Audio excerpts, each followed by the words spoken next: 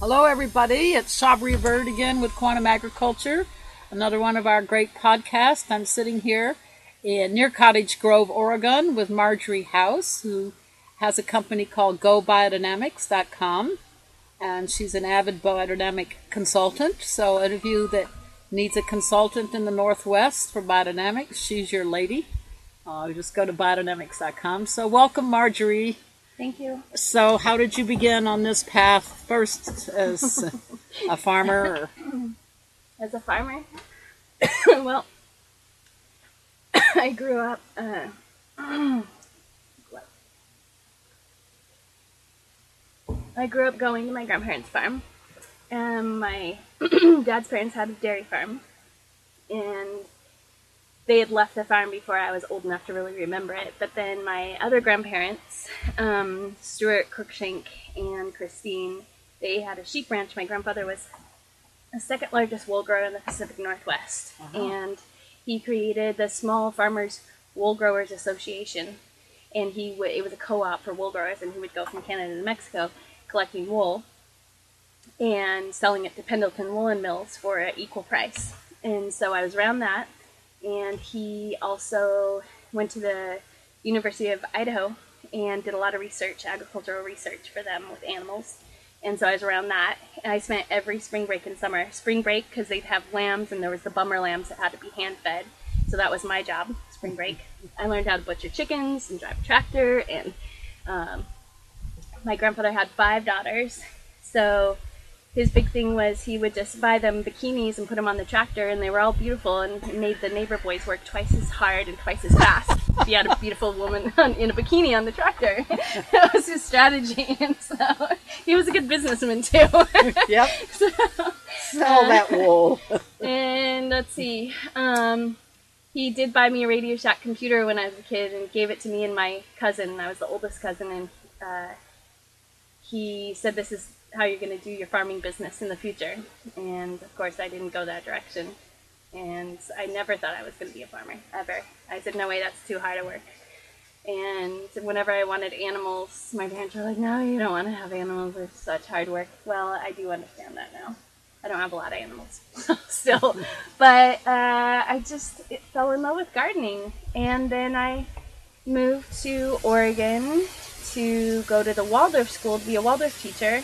And I right away figured out that was not what I wanted to do. I was 20, going on 21, but I found out that Steiner had agriculture lectures. And I had already read Knowledge of Higher Worlds and Occult Science in preparation for the class, the training for a teacher. And I read the agriculture lectures and went, and totally connected with it. But I didn't know that people did biodynamics, because Steiner doesn't call it biodynamics in the agriculture lectures. So I never made that connection for a really long time. And then I ended up going to herbology school and learning nutrition. And then I saw that, there's not a lot of nutrition in food these days. So that's what got me to start growing my own food. And at that same time, I was reading the agriculture course and really connecting, not knowing there's all these groups across the world that get together and make these preparations. And then I worked at the Whipple farm down in Yoncalla, and both of Mrs. Whipple's, Dana Whipple, both her children were Waldorf teachers, and down in California. And I committed to a year working at her farm for $10 a month. She gave me room and board. I was on their insurance for their cars. I took her to all her appointments. She was in her 80s, so she couldn't drive anymore. And they had a huge orchard there. And that's where I learned to prune trees. That was back in 1999. And I learned to prune trees there. And I was trying to make preparations on my own according to the agriculture course, not knowing how that people did this. So I would literally go to the butcher and buy intestines and stuff them with chamomile, and I literally put them in the compost pile. I buried them in the compost pile because I was trying to do it the way that I understood it by reading it. I took a domesticated animal, a horse skull, I stuffed it with oak bark, I put it under the drain spout of the house because it said put it where there's running water flowing through it.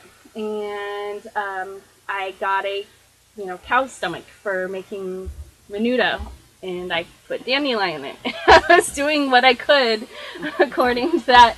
And at the same time, Mrs. Whipple was giving me compost preparations, the sets that she had ordered from JPI. And she said, you need to go put these in the compost pile. Well, I didn't make the connection that biodynamic preparations were the same preparations in the agriculture course. I didn't make those connections. Wow. So I'm putting these same preparations. She said, now you have to stir that.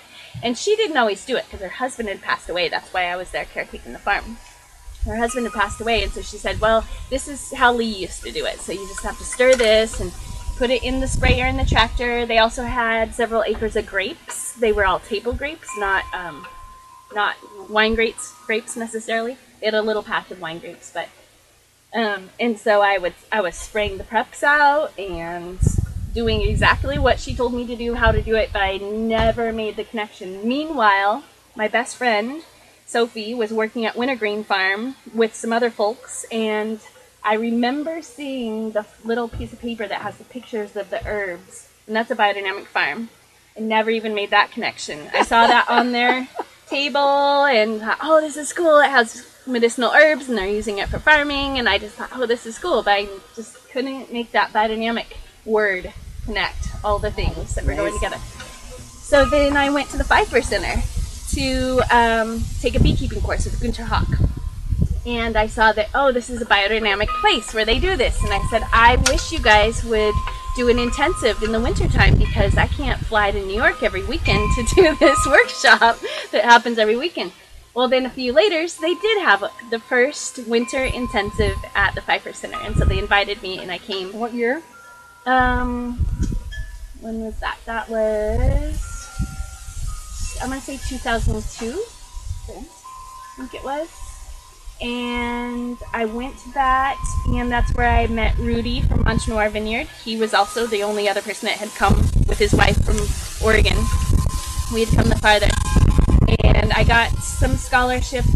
Also, at the time I was working for Ed King, and he paid for my airline there, even though he never wanted to talk about biodynamics because he was in the wine world and he had thought it was woo-woo. So, but he helped me get there and paid for room, and I got a little scholarship. And then after that, they had another one that was mostly about animals. And then the third course was at Hawthorne Valley. So I went to that and stayed there for 2 weeks. I went to the Nature Institute for 1 week, Hawthorne Valley for a week for their winter intensive. And I just have been going ever since and reading and eating up all of everything I could get my hands on. Well, in the meantime, working for Ed, I took quite a few courses with Elaine Ingham, who is a soil scientist. She created the Soil Food Web. And so taking online courses with her and reading her field guides and whatnot, I started to make these connections with what was happening with biodynamics and what's happening in the soil. Because, you know, Steiner only had so many words at the time. Did you read the intro to Anthro-Medicine? That's where you get No, and you said that, and I'm totally going to do that. Totally. That's my next read. Listen to it on Steiner Audio. Okay. Rudolphsteineraudio.com. Just listen to them. And suddenly the agriculture lectures will become very clear. Yes, okay, yeah. With all that, I've read tons of his lectures, and I always get something from it to understand. I've read his biography. Mm-hmm. I've read Pfeiffer's biography. I've read Lily Kalisko's biography. Wow. So all of those, you get a better understanding of what's going on, and especially at the time. You get a better understanding where people are coming from, how they get their ideas, especially Steiner. I recommend to anyone to read his biography because you really get to see where he's coming from. What's his background? How did he come up with all these different things for all these areas of life? Medicine and theater and and education, eurythmy and theater. You know, how did he come up? Well, reading his biography, you really get to see. And I've seen a couple presentations of Sherry Wildflower giving a presentation of his biography also. Oh. And she does a wonderful job of telling the story of his life and how he makes all those connections. So, yeah, here I am, and I've started to see that I started to see that biodynamics really has something to say. Steiner gave these lectures to people who barely could read and write. They were peasant farmers, very close to nature. Well, in actuality, the lectures themselves, the agricultural lectures, were given to estate owners. Yes. And that he did give a lot of lectures to the workers that were building the Goetheanum. Yes. And he made it, definitely that. But the agricultural lectures themselves were recorded by these estate owners. And after all, they were the large-scale farmers of the era. Mm-hmm. And it's still a system in many countries. So, yeah. So well, at the time, he had to meet them at their level. And he only had so many words to explain what was going on. You know he was giving another lecture cycle at the same time? The same days. He would give a lecture in the morning, take a train, give another series of lectures in the afternoon, and go back to Kobrovitz. What were the other lectures? I don't remember.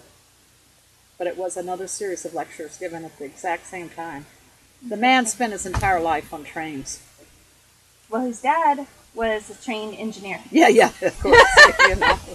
So, and that's where he says he met his teacher, his guru, and this was an herbalist from the Alps. And he met that person on a train and learned about herbs and herbal uses.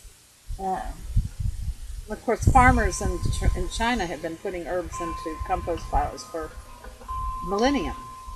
Not just centuries, but millennium. So there was information out there. He had a good research team, too, Steiner. Yes, definitely. And had he been able to go on and do that second set of agriculture lectures to doctors and scientists, he may have used a whole different logos to explain. Well, he did. What was going on. And the intro to anthro-medicine. He did. Okay. 4 years before the agriculture lecture. Well, I'm telling you, everybody around the world told us you will get the agriculture lectures when you, in my case, listen to the intro to anthroposophical medicine lectures. And then we'll suddenly say, oh, that's what astrality is. That's what etheric is. That's what the cosmos is sending us. So, and he explains, well, Pfeiffer did too, digestion so well. And nutrition. Yes. Yeah. Pfeiffer was hired to come to America to help compost garbage. Not really. He developed it. Well, yes. They asked him to come. Yeah, because he was at Kimberton first. Right. Pfeiffer and Peter Escher came over to Kimberton. And they weren't happy with the farm situation. They looked for farms in that area. Mm-hmm. Escher and Pfeiffer did. And then went up to Spring Valley, which now is called Cherry Hill, but it was Spring Valley when I first went there. And that's where the labs were. Peter Escher, that's a great story, how he was born into great wealth and died in voluntary poverty.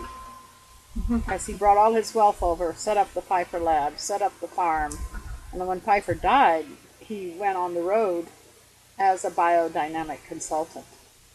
Escher did. Peter Escher did, yeah. So I call him the Johnny Appleseed of biodynamics. So he went up and down the East Coast going to various... There's a great article on our website by Mother of News on Peter Escher. Oh, really? Yeah. Oh, wow. The farm editors were students of his. So he did visits, and I'm sure Hugh Lovell was in on that same visiting round. So... Well, and at the time, Rodale came and asked Pfeiffer for advice on gardening. It's too bad he made such a mistake on telling people about compost. Hugh thinks it's one of the worst things that happened to agriculture. And Peter Escher showed that to Hugh. He says, no, wait a minute. Just this tiny sprinkling of this compost. Yeah. Side dress, not... because still, it's hard not to come from the NPK concept of, no, this is our nitrogen source, and we've got to put more and more, and it has to be animal nitrogen. And when actually just watching Hugh with his home compost is all the roots of every bit of grass that he pulls up for a growing bed, all of that goes into compost. Wow. And, well, it's a big source of soil. Oh, yeah. So when you pull up those roots, you don't have to go scrounging around, so you get your soil, then like the archaea bacteria that Laura was talking about, you can or like say when you get seed inoculants, especially with your legumes, and that inoculation, well, once that inoculant's down in your soil, and so you pull that soil up and put it in your compost, so that inoculant then is in your compost ongoing. So you don't have to re-inoculate your soybeans or other seeds. Yes, I've heard that before. Yeah. That all goes in my compost. This grass is a great exactly. source of fodder for compost. I put everything in this morning. We just raked the whole orchard, bottom half of the orchard, and all of that went into where we're going to compost for the winter. Yeah. Big piles. Usually through the summer, I just collect. I wish you'd seen what he was building of the compost at Tumbling Creek Farm in Grass Valley. That was beautiful because first lecture was him showing the point and the concentric circle, where the lines come in, the energetic lines of influence. Well, that's all the edge effect. Mm-hmm. So then when they built the compost, he kept correcting them to make sure that they got the sides straight. Oh, yeah. Straight, all the way around. And then putting the compost on the corners on the outside, putting the preps, not in the center of the pile, but on the outside corner so that they fall into itself, the pile, instead of out. But the main thing was that edge effect that he kept correcting them on, getting the edges really straight all around. So that gave more edge effect, which gave more organizational possibility. See, because you're setting up more than just stuff. Yeah. You're setting up an energetic pattern, sort of catching of the patterns and organizing of them. So, yeah, my pile is almost ready out there. It's been sitting. It's very exciting. It's been sitting for almost a year now because I used a lot of grape hummus, which I like to make compost with. The seeds are really oily. It's fantastic. If you can source good grape hummus, it makes really good compost. That pile was super high, and now it's gone down just like that. It's gonna be ready. I like to build really big piles. It's fun. Yeah, it's one of my favorite things was to build compost piles. So what else would you like to talk about? What do you see your future in agriculture? Oh my goodness. Well, apples is my specialty. I love growing apples, eating apples, making cider. And vinegar. Spreading the word. I remember vinegar. Vinegar, yes. That's a great little, you can label it, and local apple cider vinegar you can't beat. No, that's for sure. Oh, just spreading the word, definitely. And just thinking about it, meditating on it, researching it, making it better in a way, or better understood. It'd be good to have a little perfect already, but it sign on your gate that says a biodynamic farm. Yes. Yeah, so Drew, we went to his place and spread preps. Ah, this is the Mary Prepster's story. Yes, so we all went there and spread preps. There are only 2 farmers at our farmers market that are not biodynamic. And recently at our farmers meeting, we talked about fertility, and both of them said they're on board to do biodynamics. Well, so we will be an all biodynamic farmers market. Yes, good. Right? Where we used to live in the Atherton Tablelands in far north Queensland, they opened a biodynamic store front, and it's a cooperative sales, and it's, manned by the farmers, and they have refrigeration there. But what it's done for the local area is it's about tripled the amount of farmers growing biodynamically. Wow. Because they have an outlet now for it. Wow. And it's known. Yeah. You're going to come there. They sell other organic products, but it's mostly local biodynamic food. That is great. And so we have here a 6-day-a-week, soon to be a 7-day-a-week farmers market where any of us can take our stuff and put it on consignment or just be paid outright for it. So we call in and tell Scott, who runs it, what we have, say on a Sunday or Monday, and then he'll order for the week from us. Great. First local, and then he tries to run it like a store. So if he can't get it local, he'll go up to Eugene area and fill in the gaps a little bit. But he carries all kinds of other organic stuff also. That's perfect. Yeah, it is. It's been it's certainly encouraging really awesome. to growers. Yeah, definitely. And are people doing CSA here too? Yes. Yep, Drew from Highwire does a CSA. I did a spring CSA, and then I do a preservation CSA. So that's where my customers get a box. Say, each week they get a box of something to process. So they get a box of 25 pounds of tomatoes. Oh, and then I give them instructions if they haven't already done it. And then the next week a box of green beans. And then the next week a box of tomatillos. And I give them recipes or ideas. Oh, that's a great one. So because a lot of times I found when I lived in town and just had a small garden, I had to buy stuff for canning or preserving, flats of berries and that kind of thing. Mm-hmm. So this way I felt like, oh, that would be a great CSA for families. And you can do a flour CSA too, you know. Yes. People add on flours, they add on meat, they add on eggs, they add on... Yep. Yeah. And he used to grow a lot of glads. That's what Peter Escher told him to do. Yeah, and because, you know, I personally find it a big waste. But he said when he arrived, because he had to start an organic farmer's market just in Atlanta, just to get sales going, and then started the first CSA in Georgia, and probably in the Southeast at the time. It was pretty unknown. Well, And there are 3 delivery points in Atlanta. But how now, many people were in the CSA? 80. Wow, that's great. Yeah. And so, but if you had a crop failure, you had a crop failure. But his was a different model, you know, model where you pre-bought into your membership. So, yeah. Well, I have 2 rows of zinnias and several rows of sunflowers out there, mostly for weddings. I'm doing 2 weddings. Yeah, that's brilliant. Yeah. 2 weddings, and then there's 2 local antique stores that buy the rest of my flowers. Oh, beautiful. They set up. Yeah, what he did was stores. the glads. When he'd come to the market, he'd have these buckets of glads. And even before he'd open his stall, all the stall holders would come by his glads as a way of giving some beauty to their tables. Perfect. Yeah, Yep. yeah, and so that worked out really great. You know, he helped all the growers and sold all his glads before he sold a vegetable one. That's great. The gladiolas here were really early this year. I grow them also, and they were really early. The dahlias were early this year too. Yeah. It was a pretty warm spring, warm beginning of the summer. So those things were a little early. So you're buying your farm now, and Yes. Yep. We made an agreement to take over next month in September. my gosh, And we've been here for 2 years already. And then I helped start another farm with another woman here in Cottage Grove, and you know, she did goats and I did apple trees, and those things don't always go together.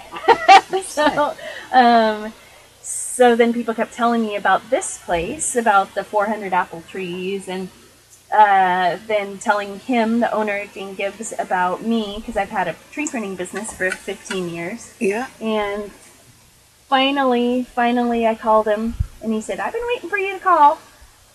And I literally came here and planted my garlic the next day. I came here and met him, and I had my garlic seed in the back seat of my car because I was going to go to another farm and plant it and rent a space from him just for my garlic. And so I happened to have it in the car, and he happened to have some rows worked up. So we made our agreement that we were going to sign a lease, and that with the possibility to buy, because I was searching for property at the time to buy. And I said, can I just plant my garlic now? And he said, really? I said, you have my seed in the car. So I did. I planted all my garlic. So it went from there. We moved in literally. What's your farm's name? In the next day. Kaiser Creek. Kaiser Creek. Yes. And that was the name that Jean gave it. This is Kaiser Creek that runs up here. There used to be a little mill town up above us. There's no houses above us. We have one neighbor.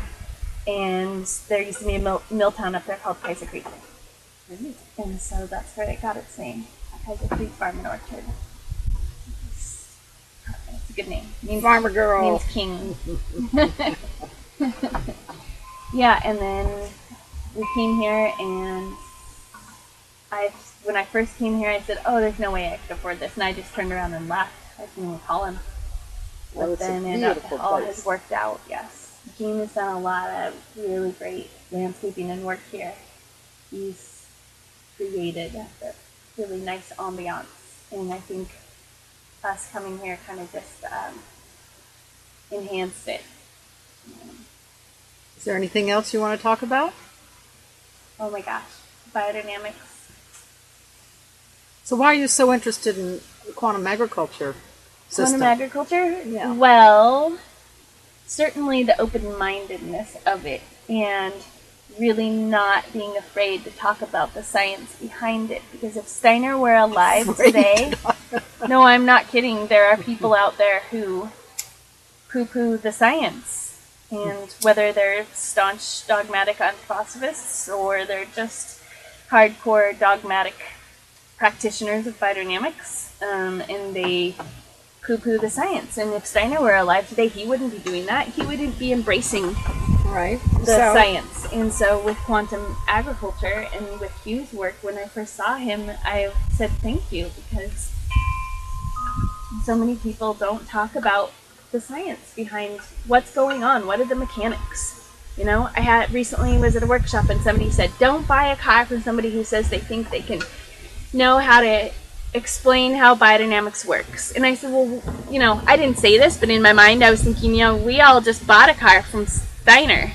So don't you want to know how the mechanics of that car works? I do.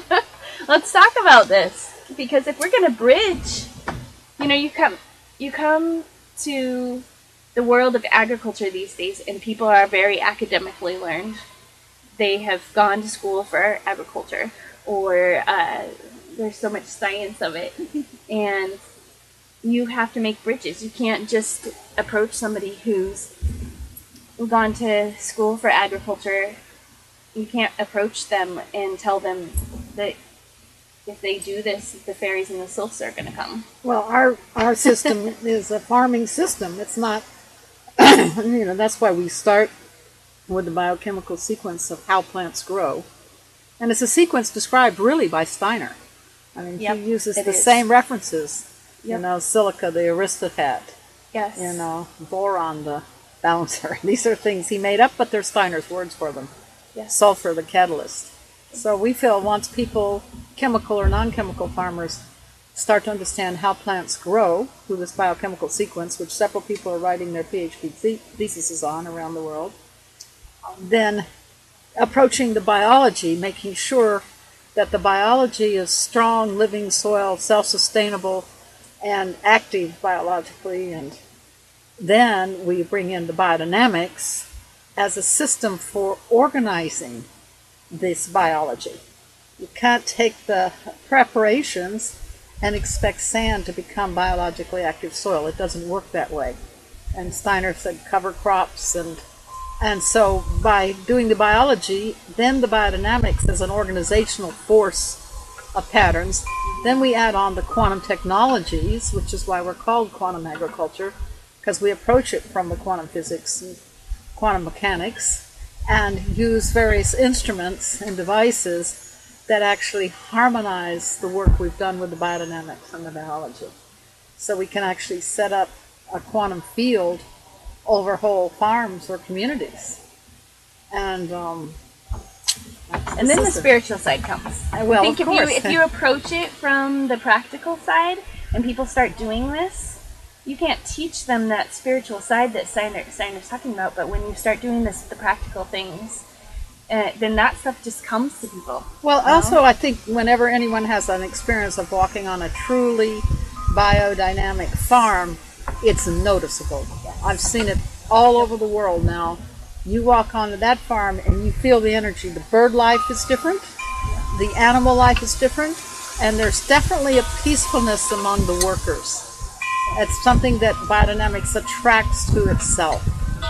It's a harmonious system. And if you want to call it spiritual or not, I think it's pretty well scientifically explained how intention affects. It certainly speaks for itself. Yes, exactly. You know, what plants love is the footsteps of the farmer. And, you know, that's part of our intention. Plus, we are increasing life force. I think that's one of the main, starting to understand these etheric flows, which includes life. That's where we approach is from life first. And deep respect of life.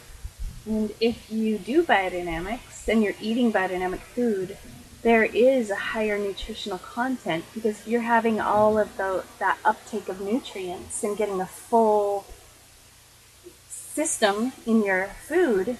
You're getting higher nutrient dense food. Yes. And when you eat that food, it has the ability to make you think differently. It's exactly right. And that's my goal with All it, right. is nutrition. Bringing better nutrition. And which brings people in the better world. willpower to people. Exactly. That's exactly why it was begun, was to increase the will and the ability to be spiritually connected, which is very hard when you're in a nitrate-saturated diet. Yep. And considering nitrogen is directly correlated with consciousness. Yes. And our consciousness is affected by the quality of our nitrogen intake. And so by balancing that correctly and not overdoing anything. So, anything else? I really appreciate you guys coming here. Oh, our gift, our pleasure. Yeah. And definitely. seeing that Mary Prepsters putting Oh, yeah. preparations out on Yes. an organic farm, that's very sweet. Thank you for participating. I'm going to see My you at the pleasure. national conference and Yes. perhaps at the quantum agriculture training. Yes. I love you. Thank you.